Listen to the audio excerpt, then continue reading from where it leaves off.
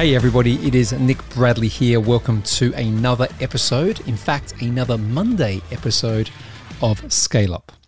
Just me today and the mic, and it's quite late here actually. I'm doing this episode late at night in my home here in the UK. So if my voice is a little bit less animated and maybe just a little bit softer, that's because I do not want to wake up the house and have screaming kids all over the place. Those of you with parents will know exactly what I'm talking about. But the other reason why I'm recording this a little bit later and, as I said, a little bit quieter than normal is I've been reflecting this week. And I've been reflecting on who has influenced me over my career. And I've had an amazing career. I'm very, very grateful for the opportunities that I've had, the people I've met. It's been outstanding, really.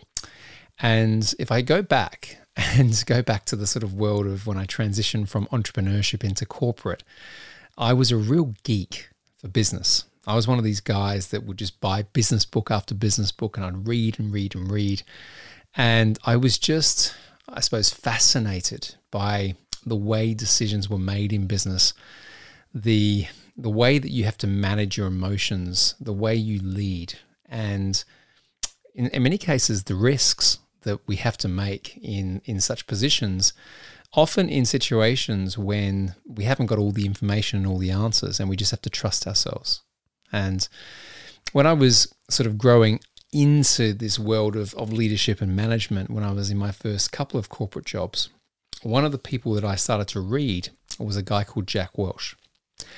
Now, I appreciate that there's a few of you right now who are going, oh, Jack Welch, he was, terrible. He was an ogre. He was a monster. He was also one of the most successful CEOs back in the sort of 80s and 90s. And just to give you a perspective of this, Jack Welch was the CEO and the chairman of General Electric Company, which was a huge company in the United States, in fact, a global company back in the 80s and 90s. Jack began his career with GE, as it's called, in 1960, and it was in 1981 that he became the company's 8th chairman and CEO. Now, here's the interesting piece, right? During his tenure, GE's market capitalization, in other words, its value, increased by, get this, $400 billion. Yes, that's a B, $400 billion, making it at the time the world's most valuable corporation. So we get excited these days when we talk about Apple and Steve Jobs, and when we talk about Jeff Bezos and Amazon and what Elon Musk is doing and all that sort of thing. But quite often Jack Welch is forgotten about because he was, controversial, polarizing, all these sort of things. And what I'm going to get into over the course of this episode is just explain why, but also I want to kind of give respect to, where respect is due. And this guy did do some amazing things in business, partly because he thought differently, and because he was a bit radical at the time. I think that's also why he was successful as much as he was also criticized. So when I was, it must have been university days. Now we're going right back. I read his first book, which was called Jack, Straight from the Gut. Now it's a New York Times bestseller. It's a bit of a memoir, really, but there's a couple of interesting things that he talks about in there. One of the first things he talks about is the importance of candor, and I'm going to get into that. In fact, he calls it radical candor. And the other thing that he does is he talks about making tough decisions. And there's one chapter where I remember where he has to fire one of his long-serving people, and a good friend of his, so senior leader within the organization, had helped him grow and drive that business. And he says something like this, business is business. This one day I had to let this person go. Our wives were friends and played tennis at the country club. We shared a tier, but you have to make the tough decisions sometimes in order for the business to grow and to be successful. Now, it's something like that. I've probably bastardized it, but it's a fascinating insight, because at that point in time, I was thinking, wow, how do you take the emotion out of that, and how do you make that decision? And in some cases, this is where, as I said, Jack Welch got the perception of being ruthless and calculating. But what I want to talk about today, to give you some insights, some strategies, some tactics to take away, which I always like to do on these Monday episodes, is talk about his other book, which is called Winning. which he co-authored with his wife, Susie Welch, who was the former editor of the Harvard Business Review. The book is comprehensive. It's based on answering a lot of questions that he has been asked over the years. But there are three really interesting parts in this book, and I was reflecting on this before pressing record. I've taken a lot of the principles that have come from that book, from Winning, that I read 20 odd years ago, and I still apply those principles today. So I wanted to share them with you so that you can either make them your own. Equally, you can say, listen, I'm never doing that. That doesn't align with my values and my principles, and that's absolutely fine too.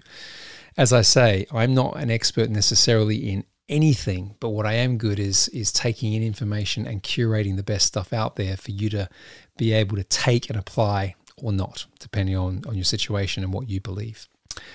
So first and foremost, let's talk about leadership and let's talk about successful leaders. Now, at the very, very core of leadership is being great at managing people. And I often say that when a business goes into scale-up phase, it's the transition from being able to, work independently, a small team, versus the ability to build a team and lead effectively, okay? You need to make sure that you have some elements around you, or again, as I said, some core principles that's going to allow you to be successful. So you need to evaluate people through a transparent and fair system, not always an easy system, but a transparent and fair system. You have to coach, right? You have to coach people to advance. A lot of times founders think that, everyone should be thinking about the business in the way they do as an owner, but that's not the case. Remember, everyone is there thinking about what's in it for them. You need to instill a culture, and I'm going to mention again, of candor. And what Jack talks about here, and I love this, again, some people don't, but I love this, is you've got to be honest and transparent with your communication. There's no point sugarcoating things when sometimes the message needs to be heard in its most direct way. A lot of people find this difficult. They don't like to offend. They don't like conflict. But I found that in my career, that's been one of the things that's helped me the most. Not necessarily doing things to try and become argumentative, but being able to say things in a way which cuts through all the crap. It's got me promotions. It's also got me sacked. So there is a time and a place, and maybe the element of tact is also required. But if you can lean into situations in your business and you can communicate with candor, but also come from a place of integrity, then that is the most effective balance, in my opinion, because people know exactly where they stand, but they also get excited about what the future is and what's happening. They feel involved. Okay? So let's break this into three areas that you can then take away. The first thing I want to talk about is how you should manage your people. The second thing is how you should manage strategy, growth, change, and any crisis that come up. And the third is how you can have a successful career. I'm very, very conscious that a lot of people listening to the show now, particularly of late, have come out of the world of corporate and they're thinking about entrepreneurship as their next thing. It's all that great resignation stuff. So I want to make sure that I can help you as well, as you are probably a new listener and you're probably trying to work out what this crazy Australian's all on about. There you go. So how should you manage people? So candor we've talked about. When I worked at Getty Images, one of the key leadership principles is that everyone has a voice. It was so effective that if people didn't say what they thought, they were called out about it. And the whole idea is that everyone in the organization can have a great idea that can transform something. So you need to get it out there. Even if, the idea may not be right or right at the right time, you've got to have the confidence to share. So the idea is that ideas and opinions need to flow freely. And as a leader and a manager, you need to build and support that culture, okay? The idea that you can't share and every decision comes from you, then you're going to be really, really stuck. And a lot of business owners that come to me are stuck because they've built their whole mechanism around that. One of the things that I have applied from Jack, and this is probably one of the most controversial things that he talks about, is a way of evaluating and differentiating people based on their performance and making decisions around that are quite direct. He has a process, a method, which is called 20-70-10. And what this is that every single year when the business is being reviewed and people's performance is being reviewed, he would put people into categories. The top 20% of performers would get a very, very good bonus, right? Sometimes 100% of their salary, massive incentivization. The middle 70% were given reasonable feedback, but they were coached to try and be in the top 20%. So the whole thing here was that if you worked in General Electric at the time for Jack or any of his other businesses, and this has been applied way further out than those companies, this was adopted for a while, then the idea that you need to strive to become better was part of, again, the culture. And here's the radical bit. What he would also do is that if you're in the bottom 10%, you would effectively be sacked. And so the idea was that not that people were necessarily there fearful of their jobs, even though I do think that was part of it. There was a striving to be better because the incentivization was higher. But anyone who didn't fit the culture, didn't align with the values, wasn't demonstrating the right behaviors, wasn't achieving their objectives, was moved out and someone else was brought in. Now, a lot of you know that I respect sport and I align sport with business. And you've got to think of it that if you are leading a team, particularly a professional sporting team, and you've got players that aren't serving the purpose, they aren't kicking the goals or playing the defense or whatever they've been brought in to do, and you kind of keep them around, what's going to happen to the team? It's not going to win the championship. It might not even stay in the division. So effectively what Jack Welch was doing back then was adopting that principle, a somewhat harsh principle, but if you look at it in the cold light of day, something that does make sense. Now, I'm not suggesting that you should take the 20-70-10 method and apply it in your business. What I think you should do, though, is ask the honest question, are there people in your business right now that aren't performing to expectation? Are they passengers in the vision and the strategy that you're trying to adopt? And then the important question is, what are you doing about it? Okay, hopefully something, and it better not be nothing. Another principle around how you manage people is be selective and meticulous when hiring, but be transparent and fair when firing. So the point being here is don't rush the hiring process. I'm going to reference Getty again. It took me 10 interviews to get a job there. And a lot of it was not really about my ability to do the job. It was how I would fit. So the first few interviews was, does Nick have the skills, the capability? But the last 8 or so interviews was, is he going to fit in? Okay. So that's what, an example of being meticulous is. Maybe over the top meticulous, but it did work. There were some brilliant people I had the privilege of working with there. And then the whole idea about being transparent and fair when firing is don't hide away. Don't shy away when you have to make that tough people choice, okay? You will often find that people will respect you standing up and being brave and making a decision. When things are hidden, when the trapdoor goes and the person isn't there the next day and nothing is said about it, that often does so much worse for the culture you're trying to build. And the last part really about being a good leader here is being genuinely focused on your people. Lead by example, right? Don't ask people to do stuff that you wouldn't do. And this is probably the one thing I've taken forward no matter what, and that is don't worry about being popular. This is not, a win friends situation. As is said in Jerry Maguire, this isn't show friends, this is show business, right? And sometimes we want to be friends and it's all about that. And particularly if you've built a company and you're transitioning. But like your job is partly also to protect as best you can the livelihoods of the people that you're bringing in. People have a choice to join you, right? They don't just do it often for the money. Sometimes it's much more than that. And so they want you to be the person who's going to demonstrate strong leadership when it is right and appropriate to do so. Okay, so there's some principles that I have applied, and hopefully there's some things there that you can take away and start to apply in your scale-up journey too. Let's talk now about how you manage strategy, growth, change, and crisis when it comes in. So my view is that your job as a leader your mission, so to speak, is really about defining how you intend to win. Okay?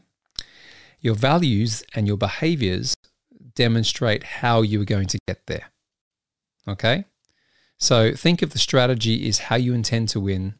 Your values and your behaviors demonstrate how you will get there. It's how you will do it. So for me, strategy is simple. It is really simple. It's choosing your winning move. Okay? Then it's about getting the right people, the right processes, the right practices to implement it. Okay, I'm going to say this again. This is super important because people ask me about strategy all the time. They make it this complex thing. It's not complex. Okay, strategy is choosing a winning move, not choosing lots of winning moves. It's choosing a winning move. It's then getting the right people behind it, the right practices and the right processes to implement it. Okay, write that down.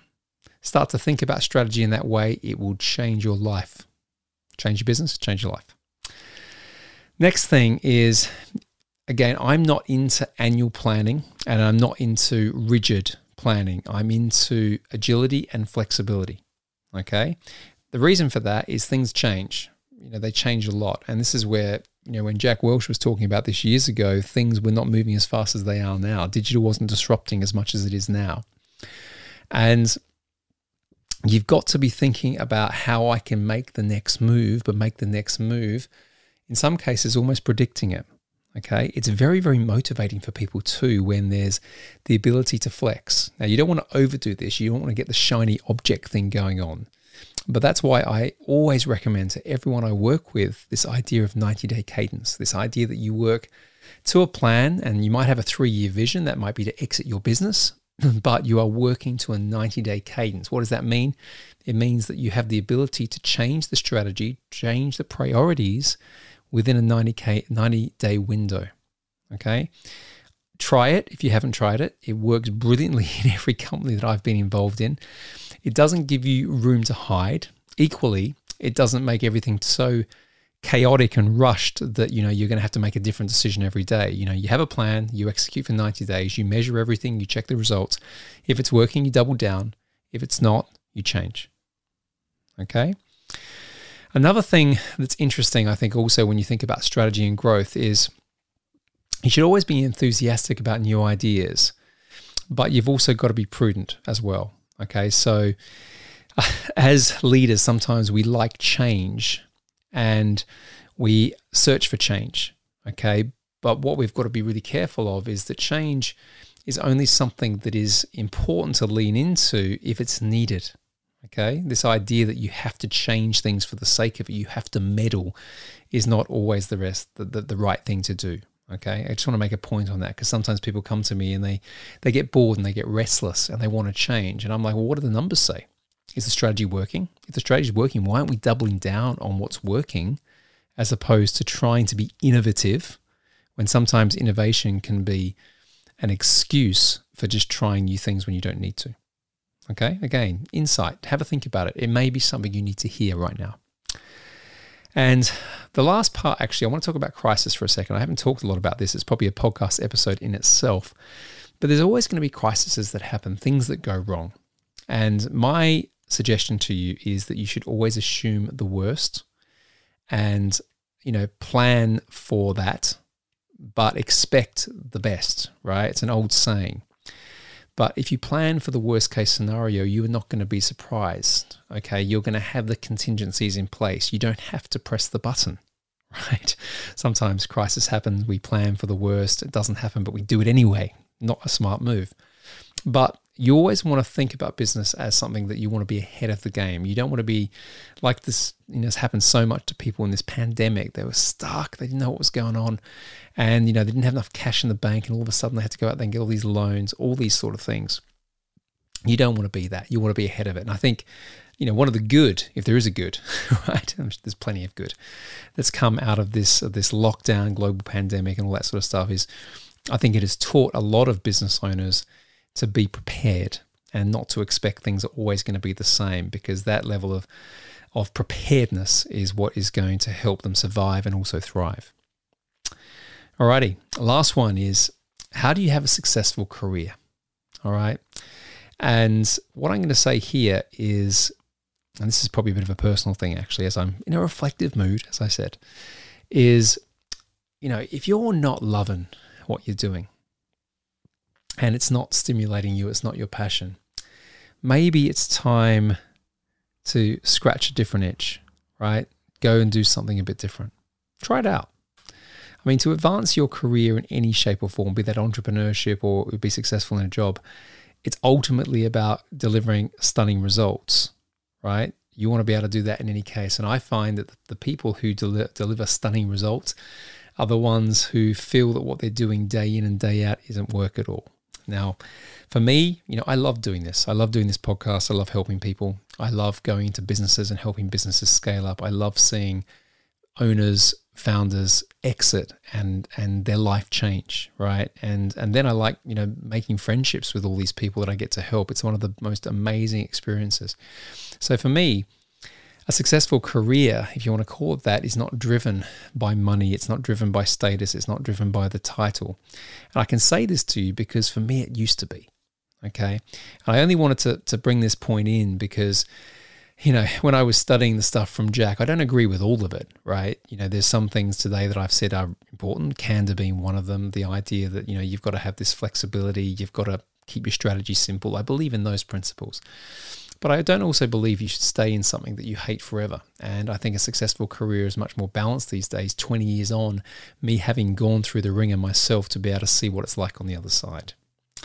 So winning, right? The topic of this episode today is a blend of things. Okay, it's a blend of things. And I think the one thing I'd like to underline is that you've got to define what winning is for you.